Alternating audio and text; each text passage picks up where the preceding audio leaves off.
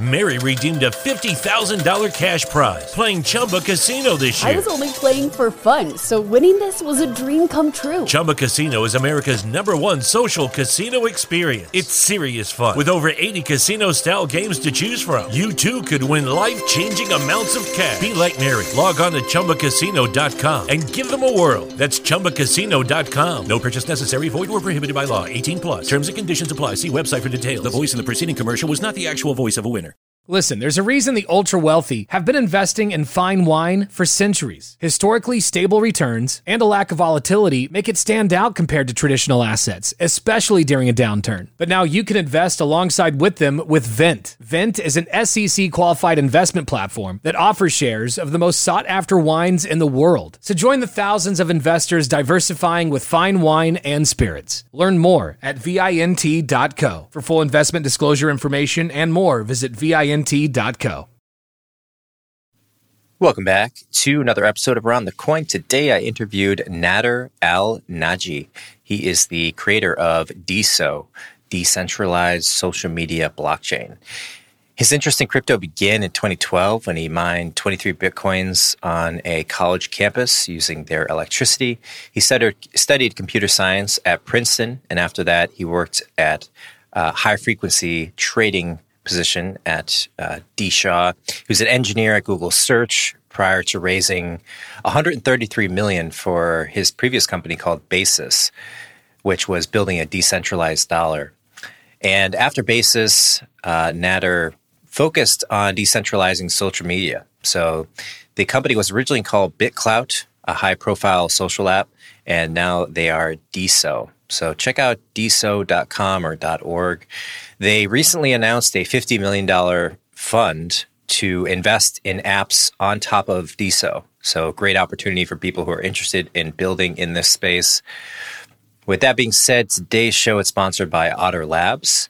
If you're looking for developers for your startup, existing company that's running, check out hireotter.com. Otter Labs focuses on placing developers down in Latin America, in particular Argentina, with fast-growing startup companies. There are over 1,200 developers on the platform at Otter Labs, and frankly, hiring people down in Argentina is great because they're on the same time zone as the U.S., very English-fluent population down there, and they're very well educated. So check out Otter Labs if you're interested. And with that being said, I hope you enjoyed this show. I sure did. I had a great conversation with Nader. And please do like and share if you enjoyed the show. We really appreciate that. And on with the episode.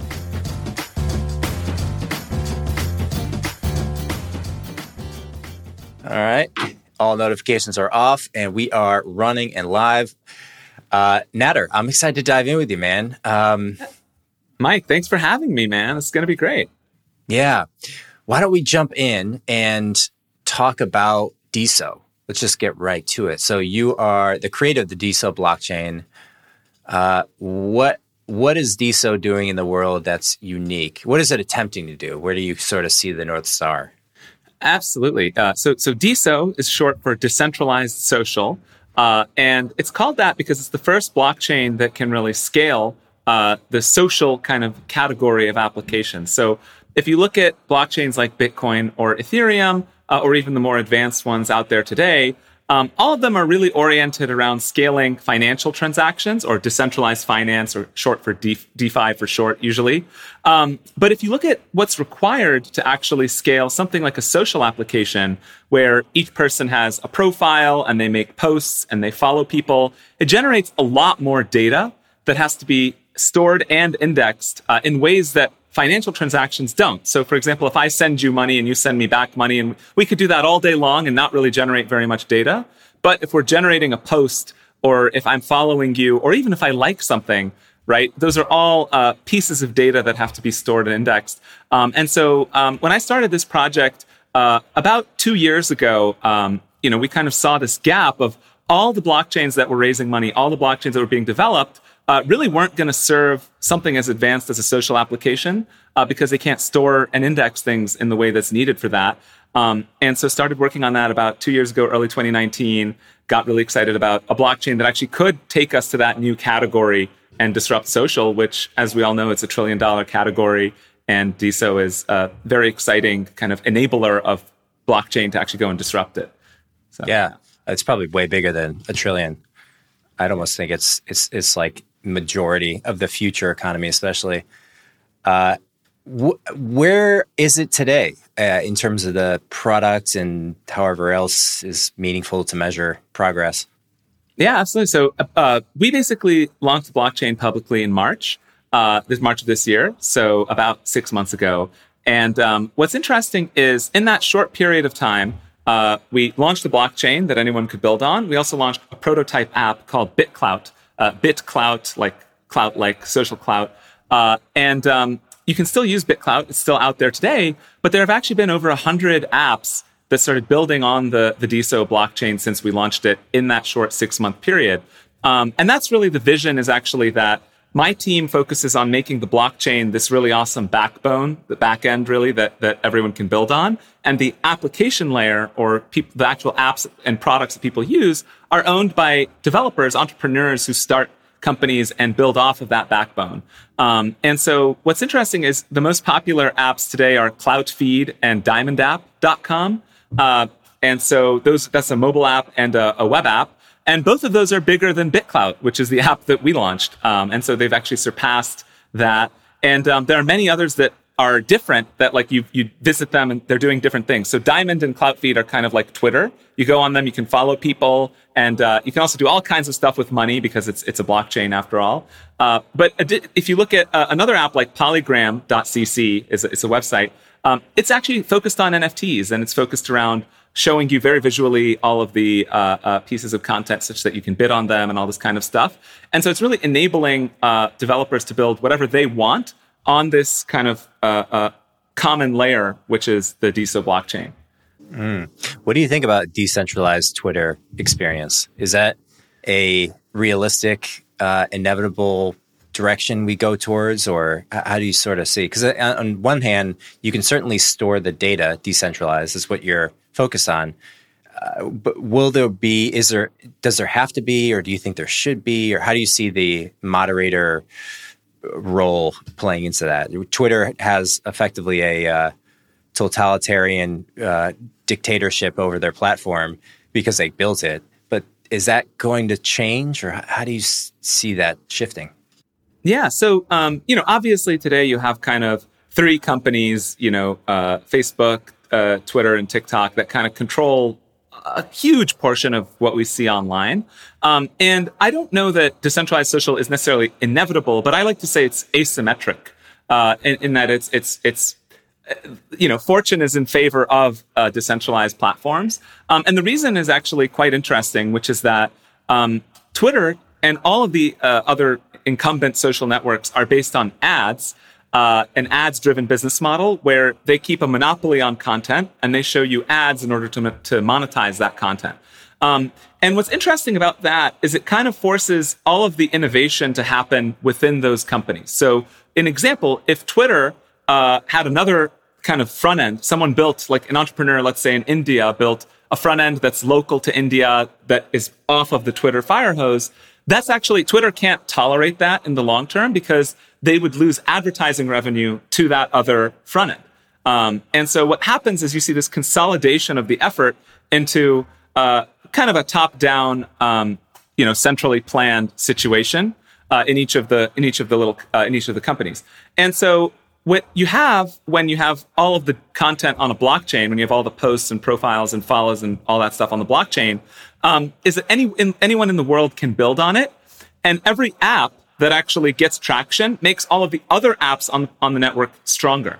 And so just to give you an example, when you make a post on DiamondApp.com, that actually shows up in BitClout.com and CloutFeed. And when I talk to entrepreneurs who are thinking, oh, should I build on DeSo or should I build on, like this other blockchain, that other blockchain? The biggest selling point is that you can bootstrap a big pool of content. And when you have your own feed or anything like that, and someone makes a post, it shows up in all of the other apps. You can refer people back. So CloutFeed actually got big by putting a posted on CloutFeed, thing in their posts. And so because it shows up everywhere, it kind of sends people back. And what's really interesting is if any one of these apps does really well in attracting users and kind of blows up, that actually strengthens the entire ecosystem in a kind of snowball network effect, kind of way. And so that's why I say it's asymmetric that decentralized social is going to win, because if you have any app that takes off, suddenly everyone has to build on that blockchain that app, that social blockchain that app took off on.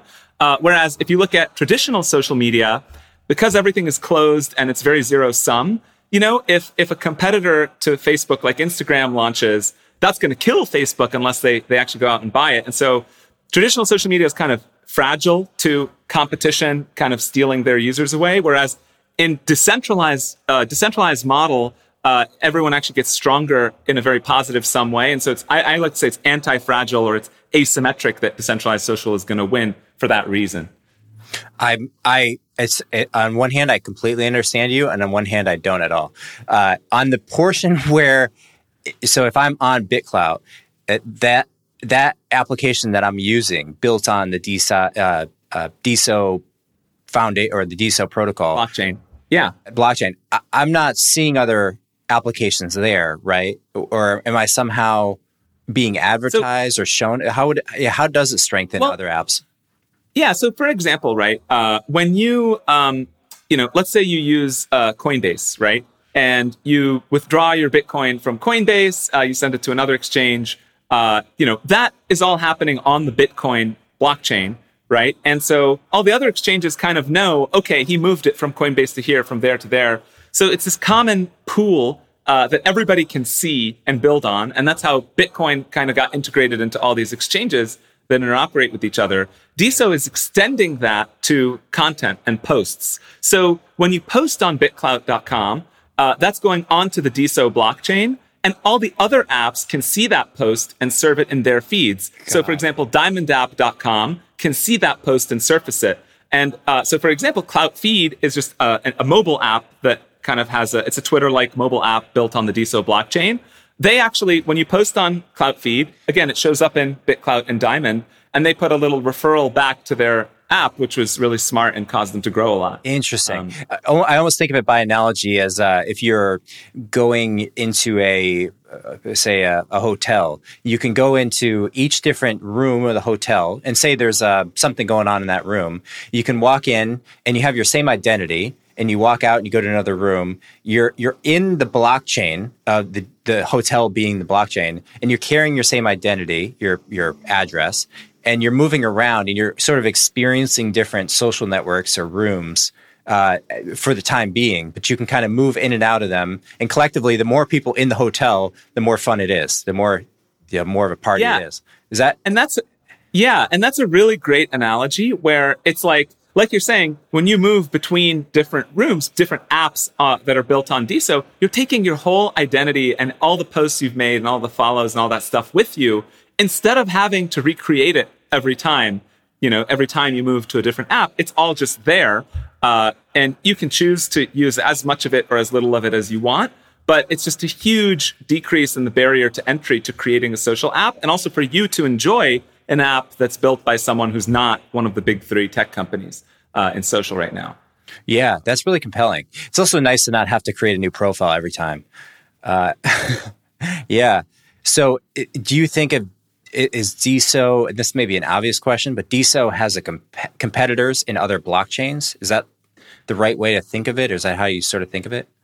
Well, what's surprising is actually DeSo is really the only blockchain on the market today that can actually store and index posts, profiles, follows, likes, these things that generate data, like I mentioned.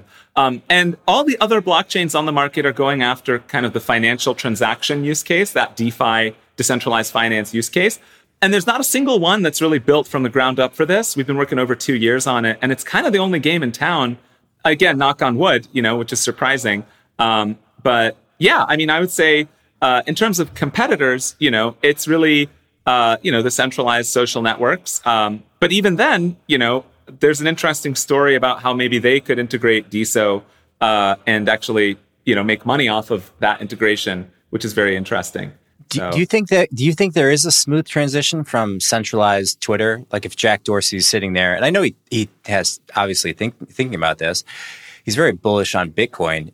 in specifically, do they have a relatively clear product path from where they are now, centralized servers, probably on AWS or their own servers, and then moving towards decentralized backend? Or what does decentralization look like for Twitter? I mean, can they do that, or is that just, yeah? It's a great question. And I think the transition is probably not going to be super smooth. Because when you're an ads-driven business model, you're all about monopolizing content, not letting anyone build on it, and making money via ads. Whereas when you're building on an open platform, you need a new business model that's instead based on gathering fees from monetary transactions that people are doing. And so something that we actually didn't talk about is, why would someone want to build on a decentralized social network? Why would someone want to use a decentralized social network, right? Because after all, you can have the best technology in the world, but if you don't have a 10x, probably a 100x product like these days, you're not going to get any users to come over. And so what's really interesting is when we were starting this early 2019, we kind of looked at the market and not only felt there's a hole in terms of what blockchains are capable of and what blockchains are being built to do in that storage and indexing of posts, but we also felt like there was a hole on the product side, and a need for products that actually merge money and investment with social media in a more integrated way. And so the first thing that I did once we kind of recognized, okay, we can definitely build, 100x better blockchain for this use case, I went and studied every single attempt that had been tried to mix money and speculation with social media. So I studied Steam, Cent, Boohoo, there were Roll and Rally around back then and so many others, and really felt like if you have a business model that instead of being based on showing ads to your users, instead it's based on creators, selling things or earning tips or having a coin associated with their profile, which is another thing that DeSo lets you do, that can actually not only make orders of magnitude more money for creators than what was possible before in that ads-driven business model, but it can actually create a tighter relationship with their fans than what's been possible, because basically when you have money involved, you can put a weight on how much you like things. People can support you much more aggressively, and you unlock so much activity that hasn't been possible before. And so DeSo, that transition from traditional social media based on ads, again, I think it's very asymmetric, because the business model that all the content is open and anyone can build on it, not only has every developer in the world able to build on it, but also has these new kind of business models based on money and based on investment that weren't possible before with the traditional payment system, because it was basically too kludgy and it wouldn't work for these kinds of use cases. That's super interesting. So right now there's a big gap, right? If you have 1 million Twitter followers, it doesn't mean you're making any money. You probably don't have an easy way to monetize that. And there's companies that'll pay you to tweet things on Twitter in particular. I think it's more established on Instagram, where you have a little sponsored by a Red Bull or something. But it's not directly monetizable, which I don't know if that's a good thing or a bad thing, but it feels like the inevitable way that it started. You'd be able to directly contribute to people who have. Is there a direct income as soon as you had a million followers on decentralized social media, say Twitter, or the equivalent of your? How would that mechanically work? Would the people who are following you have to pay a subscription, or you'd use it on the site? Yeah, I'm kind of... Yeah. It's a great question. So just to be very concrete, you can do basically anything with money on DeSo, right? So it's not limited to anything. But the use cases that really have come up and been really interesting, the easiest one to understand is actually what we call diamonds. So diamondapp.com, which I've mentioned, has a like button, which doesn't give you anything. It's just a like, just like a normal on Twitter or whatever. But to the right of the like button, it has a diamond, where you can actually, if you just press it, it gives a penny. But if you hover over it, it actually gives anywhere between a penny and $1,000. And what's funny is for every 3 likes you get about 10 cents in diamonds on average. That's just people giving. And it's because it's just so easy to give. It's just, hey, like whatever, I hit this button. And if someone gives you $10, that actually averages out to like a lot of money, even for someone like you or me. And so everybody, even like my friends who aren't well known or whatever, they join a DeSo app like Diamond. And they come to me and they're like, dude, someone gave me $1. What's going on? And by the way, diamonds are actually, that's the least kind of money-makery thing. The next biggest is NFTs, where you can take any post and actually turn it into an NFT, an image and text, and then it's an auction and people can do series. Or a lot of people just come on and they sell their first post as an NFT. They make thousands of dollars if they're well-known. And then, of course, there's yet another, the biggest feature that makes people the most amount of money is having a coin associated with your profile that anyone can invest in. And these are just some of the things that have kind of cropped up, right? Again, you can do anything with money, which is such a big canvas, but those alone have made creators, the coins especially, hundreds of thousands of dollars. There are a few creators who have made over $1 million off of those. Yeah, what's the leading platform now that utilizes this technique of having coins be associated with people? I really like diamondapp.com.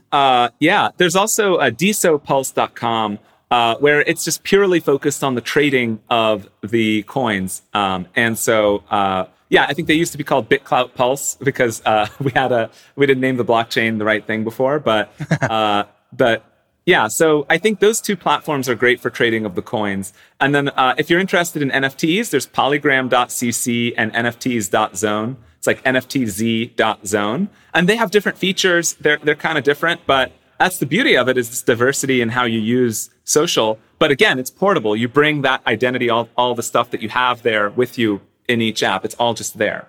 Yeah. So. What do you think about that idea of having a coin tied to you as a person? It feels a little Black Mirror-esque. I'm trying to think of what the negative downstream repercussions of that are. In some way, I guess you're more incentivized to just boost your token so overtly, or maybe it's so quantitative in how we measure each other. I don't know.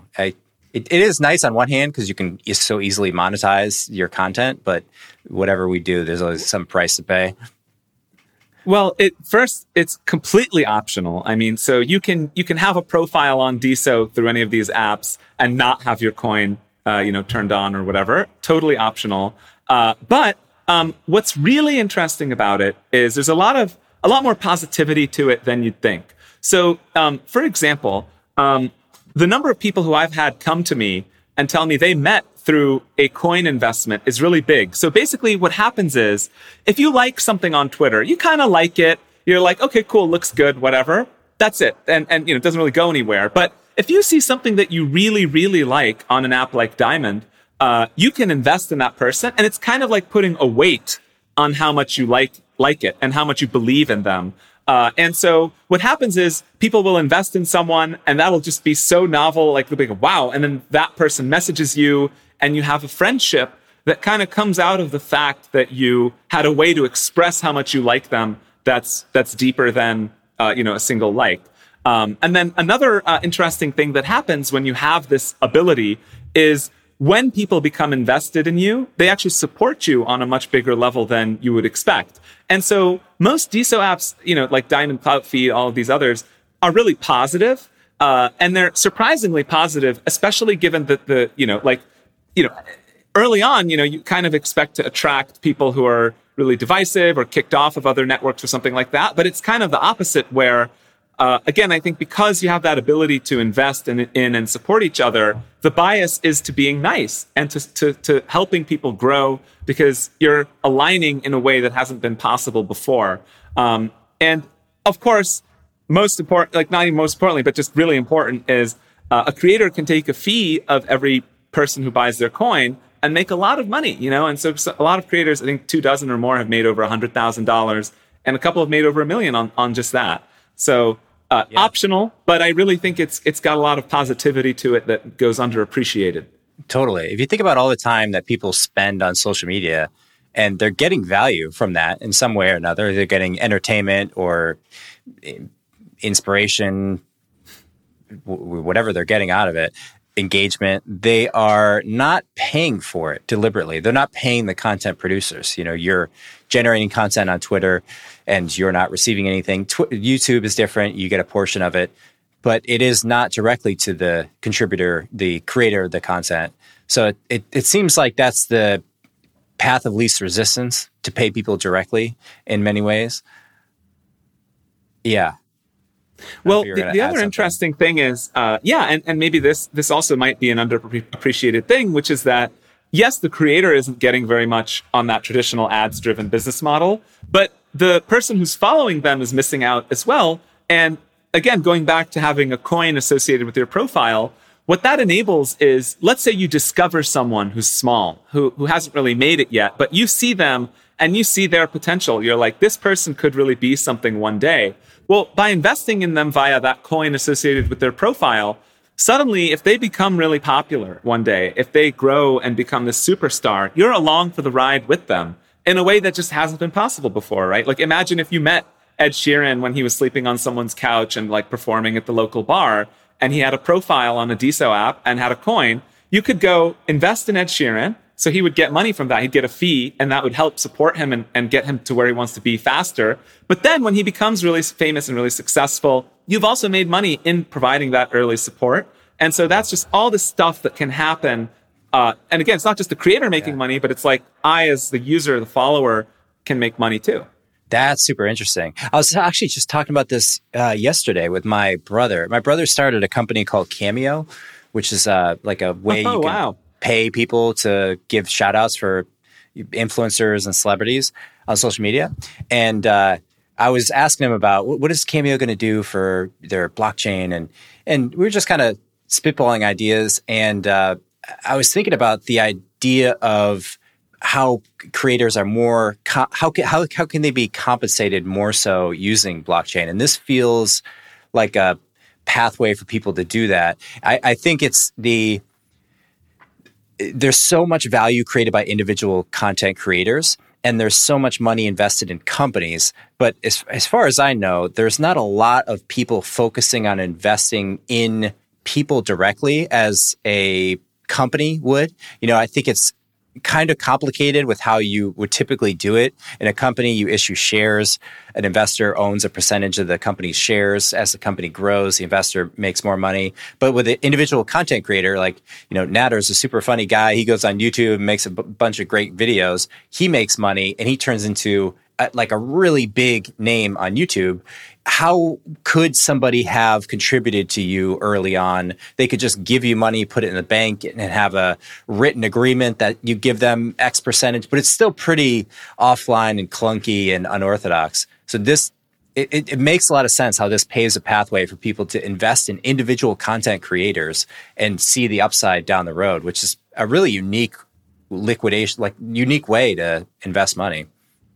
Yeah, and you're kind of hinting at an even deeper part of it, which is that I think that today, what can you invest in as an ordinary person? You can go to these companies, on an app like Robinhood, and companies aren't really relatable. Most people don't feel like they really understand them, but everybody understands people, for the most part, and so it's kind of a really relatable asset class that is fun for the person who's investing, but then additionally can actually help the creator a lot.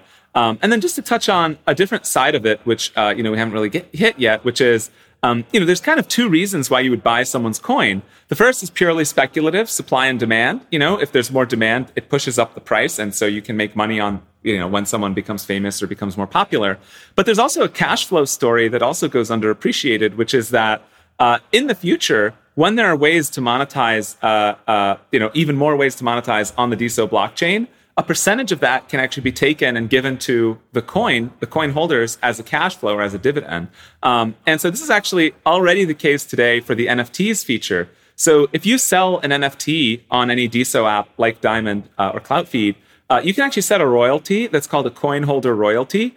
And so it'll send a percentage to your coin holders every time that NFT resells. And so you can imagine if Picasso had done this, and if he had a coin on DeSo, you'd be when that painting sells for $1 million, if he had like a 10% royalty, that'd be $100K going to his coin. And again, that's really awesome because fundamental investors can value that and actually say, hey, early on, when Picasso's young, when he's getting started, if someone sees that potential, he can actually pull forward all of those royalties, and someone will buy his coin at a premium and fund him to get him to where he wants to be much faster than if it took literally until after he's passed away to be recognized, right? So that's just kind of the cash flow story. Really, I think makes everything more efficient. And really, what it's kind of like is unbundling something like Facebook, that company, into each creator's coin and the owners of those coins, which are typically the fans of that creator. Do you think that one of the things you said reminded me of this, but do you think that the limiting agent or the thing that would accelerate more creative people making more things is money? Like if you did give Picasso, say, more money early on, would he get to be as big as he was earlier? Translate that for maybe a YouTube content creator, but it feels so inexpensive to create content. I'm probably missing and overlooking a lot of what goes into it, but I wonder about that. Are people, if you did give somebody more money earlier, they would create more content? Because in a company, it's more clear to me how if a company had an extra $1 million early on, they could hire more people, they could buy more ads. It's more clear, but I assume the same thing goes for content creators. Well, what's interesting is I have had the good fortune through, creating DeSo and BitClout to meet a lot of people who really are creators. And what's really interesting is if you talk to them, the vast majority started as a side hustle, and, for them, their constant question was, okay, how do I get enough money so that I can do this full time and not have to do my job? How do I make this low risk enough that I can get out of this part of my life where I'm selling my time, something I don't want to do, so that I can focus on my passion and convert that money into my passion, right? So I think for most creators, when they're getting started, it's really important to get them from the stage where it's a side hobby that they're struggling to support into, okay, this is my full-time thing right now. And even just a few months of their rent, can get them to that a lot faster and get them motivated to do it full time. Yeah, that's a huge part of it. Probably rent is the drag. If we didn't have rent, then people could... I know. Yeah. Freaking rent. I want to ask you, so you raised some money with a fund to invest in more projects. How did you structure... There's a DeSo coin. How did you structure that? Was it... Talk to me about how you decided, or what were the key decisions that you had to make when creating a token and raising a fund? Totally. It's a great question. So if you go to DeSo.org, there's a little circle pie chart that kind of shows how many DeSo coins are out there. And so basically, whenever you use an app that's built on the DeSo blockchain, you're using DeSo coins to do stuff. So when you invest in a creator, that's using DeSo coins. When you give a diamond, all of it under the hood is DeSo coins.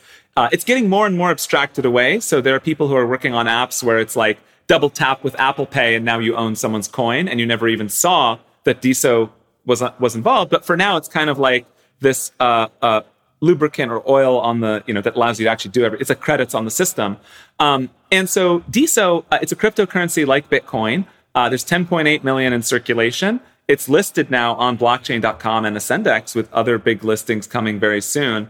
But to answer your question on kind of, how we have money to build the blockchain and all of that, well, if you look on DeSo.org at that chart, it shows there's 2 million DeSo that's allocated to the founding team, and then 8.5 million that was sold via an initial distribution to big investors, but also ordinary people. So anyone, for maybe 6 months since we launched the blockchain could actually go and convert Bitcoin into DeSo through this decentralized mechanism. And what's cool about that is there were over 44,000 purchases. So it's a fairly widely distributed thing. And no one entity got to purchase more than 5%.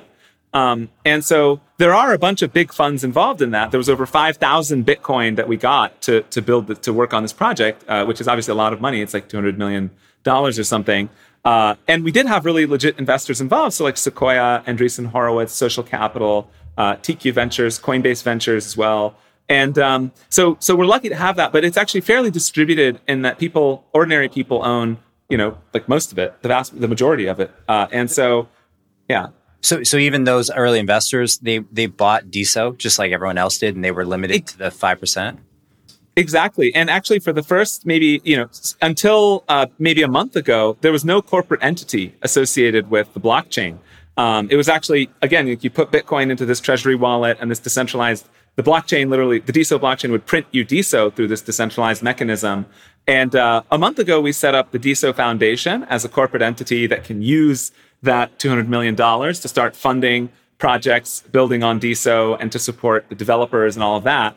But yeah, everyone just owns DeSo, the coin. And so everyone's aligned, everyone from the big investors like Sequoia to ordinary people. Totally. How is new coins printed, or what's the mechanism for growing the circulation? Well, so there's 10.8 million max, so there'll never be more than that. Oh, okay. Half the supply of Bitcoin. So there's no more coming out. Nope. So there's very little. It's 10.5 million now, and there's about 300,000 that goes to mining to protect and secure the network. But yeah, in total, it's not going to be more than 10.8 million. And when we move to proof of stake, it might actually, which we're aiming to do by the end of this year, it might actually be less than 10.8 million. It would be like 10.7 million or something. But yeah. What did you do in the beginning to launch? I mean, in hindsight, do you look back and give yourself an A+ on the launch of the token, or were there things that you made a mistake on that you're like, hey, we should have, I don't know, built a community? I don't know a lot about launching tokens, but I'm curious to hear what your experience was. Yeah, we definitely made some mistakes. I made a lot of mistakes, but it's worked out very well in spite of that, which is good. But yeah, I think probably what's funny is I've been working on the technology here, like technology and product, but really the blockchain, I think, is this enabler, the DeSo blockchain. And when we launched in March, we launched a prototype app called BitClout built on this blockchain. And we called the blockchain the BitClout blockchain. And we were just like, cool, everyone's going to get it. It's just the first app, and the blockchain, are called BitClout. But actually calling it that confused people and made people not really understand that when they're using BitClout, it's just a prototype. It's not, it's not the thing that is going to end up being what everybody uses. That's actually going to be built by external developers.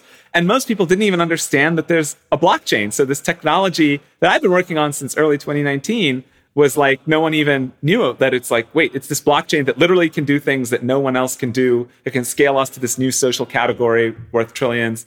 So we did a thing where we renamed the blockchain. We said it's officially called the DeSo blockchain. And we had to do that, again, because the way we launched, we didn't really separate our prototype app from the blockchain itself. And that was really helpful. I wish we'd done that earlier.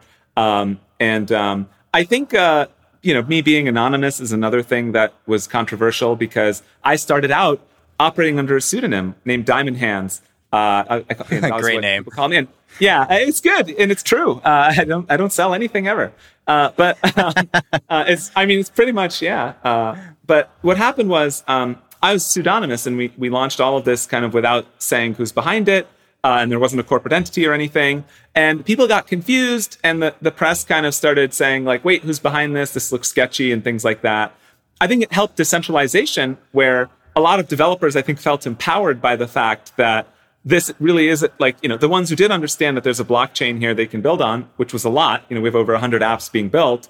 I think it helped that I was pseudonymous, because it's like, this is really something that's going to be decentralized, not monopolized.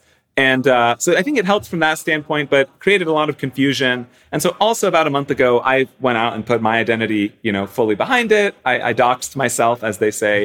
And I don't know if I would go back and do it differently, but that's just something that I think got the project, maybe it made it controversial or something. Interesting decision, because I can see clearly like the skepticism from people who don't really understand the technical part of it, and they're like, "Well, this guy is we can't trust him. We know who he is, or girl, or who knows who it is." The upside to being pseudonymous is that people who are contributors to the blockchain and to the early development, they feel that you're not going to be taken out. That there's not a risk of if the top guy goes out, then, the project is going to fail. generally speaking, the kind of the same idea behind the Bitcoin Satoshi. He's like, well, I'm going to become pseudonymous here because no one's going to come and get me. No one's going to, and not as if that actually does take down the blockchain, but it maybe tarnishes the brand and hurts the price and the adoption, that kind of thing. I think it's a short-term, long-term kind of trade-off, right? Yeah. I think anything that starts pseudonymous has to deal with, this is sketchy, this is a scam. I mean, look how long it took Bitcoin to escape that, right? And if you look at the top 2 blockchains today, Bitcoin is full pseudonymous. Ethereum is Vitalik is the god of Ethereum. And both work, right? They both work. But Bitcoin took forever to build that trust. Whereas I think Ethereum was able to bootstrap a lot more quickly by having Vitalik there. So it's a trade-off. I personally, I really feel like the best thing for decentralization is not to have a figurehead like you're saying, because people can really, it really shows how it's owned by everybody else, which is the important thing. But I think after Bitcoin, there's so much noise in crypto, so many scams, so many things that are happening that I think to really stand out from that noise, you kind of have to build a lot more trust than you might have before Bitcoin came out and before all of this noise kind of started happening. And so I think it's the right decision for us. And I think the trade-offs are worth it, Yeah. No, it makes sense. When you started the foundation, is that obvious too? I assume that came out of your pool, like you and the other founders said, hey, we're going to take some of our coin, throw it in a foundation to invest in future developers. Talk to me more. Right? Yeah, it officially today, it spends the Bitcoin that was raised. So there's actually 5,000 Bitcoin in addition to the 2 million that's allocated to founders. But we actually may put some of the founder coins, into the foundation as well, just to help it out because, we have so many coins. And if we put it in the foundation, that can actually increase the value of what we have. So that's on the table. It just hasn't been announced. But aside from that, the foundation actually was pretty obvious to me at some point. But we didn't want to create a corporate structure around it until the blockchain was decentralized enough. Really, there's kind of 2 pieces to that. So if you have a corporate entity on it from day one, suddenly everyone's asking, hey, wait a minute, when is this thing going to deplatform me? When are the shareholders going to take control and cut everyone else out? Like happens with so many other social networks, right? And so to me, it's really important that we had that period where there wasn't a shareholder or anything. And we still have that now because the foundation's a nonprofit, right? So I think that from that standpoint, it's important. And then from a regulatory standpoint, the fact that this blockchain really is fully decentralized, it's literally running on thousands of nodes all across the world right now. And the fact that there wasn't a corporate entity that created the blockchain or that could be the issuer of a security or something like that, the lawyers thought that was also strong from a regulatory standpoint. But to be clear, I think that the biggest value comes from that trust in the decentralization and that you're able to build a better community when it's not like a corporate thing. Yeah. How do you decide where to put that cash or those tokens, Bitcoin, I guess? Do you have and this may be public, but do you have a mission statement to say we want to invest 10% per year, or is it completely subjective based on smart people or projects that you meet, or how do you think about investing that? Yeah, so we're super transparent about this, which is that it's currently too centralized. So the foundation has one board member, which is me. But what we're going to do is we're going to find other board members who can govern it. From crypto, hopefully heavy hitters in crypto. We're talking to a few who we can put on it so that the foundation is actually a relatively decentralized, kind of actually well-governed body to allocate that Bitcoin and use it for growing the DeSo blockchain, but also growing decentralized social in general, hopefully, regardless of whether it's the DeSo blockchain or some other blockchain. And so the other thing about it is we've already actually announced that $50 million of the, roughly $250 million in Bitcoin is allocated strictly to funding developers via the we have this fund we call the Octane Fund. And so there's $50 million, and those checks are going to get written in the next probably few weeks, actually, which is very exciting. yeah, so that's part of it. But going forward, it's really a governing body of that entity that's going to do it. Interesting. Can you do it on chain, or it always has to come to people, right? So it doesn't really matter if it's ultimately, yeah. I think that doing it with a foundation that's not for profit, where you pick really good people to be on the board, I think that's a good model. I think at the end of the day, hard decisions have to be made. You can put things in that process, like for example, a proposal can be submitted on chain and then decided by like votes of token holders or whatever, and you can always have that foundation hand off to a process like that in the future. But early on, it's good to kind of have the people power there to be making those weird gray area decisions before you go full DAO or decentralized autonomous organization. It's kind of interesting if you think about it, because this is a very common practice to take a percentage of the money raised or the tokens in circulation and then create a nonprofit foundation, invest in people building on the chain, on the protocol or the blockchain. It's very similar to I'm thinking like Stripe or Google Ventures or Slack, where they have a fund and they raise the fund to invest in apps on their platform. So like you want to build a Slack app. Well, there's a Slack fund of people who manage that fund that will say, hey, you're a smart girl or guy. Let's invest in you. And they're doing it kind of for two purposes. Mainly is to grow the number of apps in the network, because the more you have, obviously, the more valuable the network is, or the platform like Slack. But then they have the return on the investment, which is probably the difference between, if you're a completely nonprofit, you're just giving, you're not getting anything in return when you invest the money. It's just purely a grant or a donation. So we're looking at the different models. We actually have, and we're actually going to write a blog post about this. We actually think funding companies with equity in such a way that they can convert into a DAO, like going after that, is actually a pretty interesting model.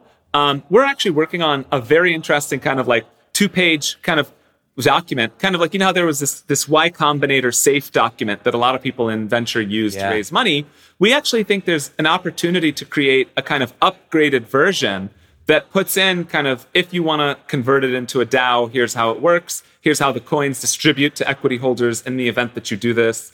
And so just to add some extra stuff that makes it so easy to just sign a safe, get that person funded with traditional structures that we understand, but leave a really clean option open to go to that fully decentralized kind of DAO where it's governed by the coins in the future.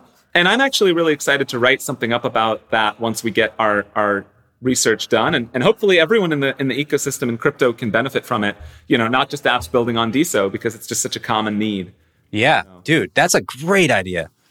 Seriously. Yeah, we're really excited about it. Yeah, and we're kind of at the forefront because we have these, like over 100 projects have applied to be funded by the Octane Fund. And, we have all the money. And I've spent over 10 million on lawyers in my last company, trying to navigate, how do you do this compliant with securities law, money transmitter law, and, banking law, and FTC, CFTC, all that stuff. So it's kind of a great opportunity for me to kind of take that practical lens that I've put on all of that and make it into something that can be used by the whole ecosystem. Yeah. So I'm excited. I think it's going to be good. Hopefully helps the world too. That's the point, really. Yeah. No, and it seems like such a common use case. I just had on the guys from the Near Foundation, the creators of the Near protocol and foundation. They were talking about the same thing. They have a bunch of money. They're investing in companies or apps on their protocol. And it's like they're just giving the money away to the developers, which is great, but also it doesn't feel like the end state of how the foundations should run, because you don't have any way of engaging formally with people. Grants are great for kind of stimulating people to jump in and work on something, but they're not, what's the word? They're not completely two-way. They're not, the incentives are not fully aligned. It's like you could just take it and then you kind of do a half-assed job on the project and then you just leave. So yeah, obviously a huge part of it is screening the projects that are built on there, but having that in, like legal document in place, as a standard. It's amazing how these documents have a huge impact. Like the convertible note, just the ability to raise, it sounds so simple in hindsight, or the safe, but if you have to do an equity round and you're, raising $200,000 and two people on a project, and you're spending $30,000-$40,000, and it's just not, it's a non-starter for so many people. So little things like this do go a huge way. Absolutely. Yeah. And it came from, we have founders all over the world too. So someone in London or in Syria, I talked to, two different founders in each of those countries. They're like, I don't really know what I'm doing. I don't know how to do this. And that's the blocker to them following their dream, that they just don't know and they don't have that playbook. So hopefully when you lower that barrier to entry, you can get really more awesome entrepreneurs entering the game who otherwise were kind of scared just because they didn't have the knowledge. Yeah. Would you point people to any particular areas or resources that are crypto familiar and want to get deeper into building? Maybe they have, I'll say they have no idea, but if they have some idea that they want to build, or anything in particular? Yeah, it depends. I mean, so if you want to build social apps that are enabled by crypto and where you want to do all this fun stuff with money, DeSo.org is a great place to start. It tells you all about the DeSo blockchain. And if you click Start Building, it's kind of a tiered kind of in terms of complexity. So there's Get Started, Run a Node, and then there's like this third one that's like Go Deep. And it actually only takes like an hour to get through that document, but you'll understand the whole DeSo code base when you do that. And a couple of people we've hired came from that document. They found it and just got obsessed with it once they read it. And so that's a good way if you're thinking about building on social. But for other blockchains, I mean, it's all about YouTube and Googling, right? Yeah. So Totally. Awesome, man. Are you active on Twitter or BitCloud or Diamond? What's your go-to? Yeah. Diamond App is my favorite right now, diamondapp.com, and I'm Nader, so you'll find me. I do have a coin. It's turned on. You can invest in it. I get 10% of your investment, and it's great. I'm hoping to have benefits to my coin holders at some point, but there's nothing right now. But yes, I'm on Diamond. I also do have Twitter though, so I'm Nader Theory at Twitter. And of course, you need to follow DeSo Protocol on Twitter, and just DeSo on Diamond App. So it's a good name, DeSo. I feel like it kind of rides off the coattails of DeFi a little bit, where it's a 4-letter D name. It's got decentralized right in it. Decentralized social. Obviously that's where it comes from. We love it. It's our mission and a cool name at the same time, Yeah. And you got the domain, deso.org. That's such a great pickup. Yeah. Do you have deso.com? I actually have .com. I do have it. I do. The foundation, has it. But the funny thing is that we felt like org was better. So even though we own the .com and we paid a pretty penny for it. We did the same redirect thing. It. Yeah, I know. We had the same thing. We were talking pre-show, but the company I ran prior to being in crypto was Home Hero. And we had homehero.com and .org. And it was a marketplace for people to find caregivers for seniors. And we were for profit. We'd raise money. But we had the .org in the beginning and we got .com. We're like, .org just has a better ring to it. It's on some level a branding thing, but it works. Yeah. I just feel like, we want to help the world, and just jives better, with me personally. And it's fun, man. Cool, man. Well, congrats on all the progress. It's a super exciting project that I'm personally really inspired by and excited for. So wish you guys all the best and amazing things to come. Yeah. Thanks so much for having me, man. I'm really excited. And it's early days, just the beginning. Yeah. So I really can't wait for what's coming. So you guys would be looking for engineers or contributors to the developer ecosystem, right? Absolutely. And what's really fun is if you go to github.com/deso-protocol, you can see all the code. You'll get there if you go to deso.org and you do that Go Deep. But our two most recent hires actually were people who were just contributing to the open source platform, to that code base. Again, because 100% of the code is public. Even Diamond App has its code public, which is not created by us, it's created by another, third-party developer. But and so you can contribute there. But if you want to just apply, there's a jobs link on deso.org. It actually says save the internet. which is fun. Love it. So we're looking for engineers and also non-technical. So we're actually looking for a COO, and but that's how we're scaling up. Awesome, brother. Well, keep doing your thing. Keep crushing it. Thanks so much, man. Really great to be here. Bye. Thank you for listening to Around the Coin. If you enjoyed the show today, consider giving us a quick review wherever you listen to podcasts. Tweet about it or text it to a friend. We really appreciate all the support and growing that we can. If you have any guests you'd like us to bring on or feedback for us, don't hesitate to reach out. We would love to hear from you. Mary redeemed a $50,000 cash prize playing Chumba Casino this year. I was only playing for fun, so winning this was a dream come true. Chumba Casino is America's #1 social casino experience. It's serious fun. With over 80 casino-style games to choose from, you too could win life-changing amounts of cash. Be like Mary. Log on to ChumbaCasino.com and give them a whirl. That's ChumbaCasino.com. No purchase necessary. Void where prohibited by law. 18+. Terms and conditions apply. See website for details. The voice in the preceding commercial was not the actual voice of a winner.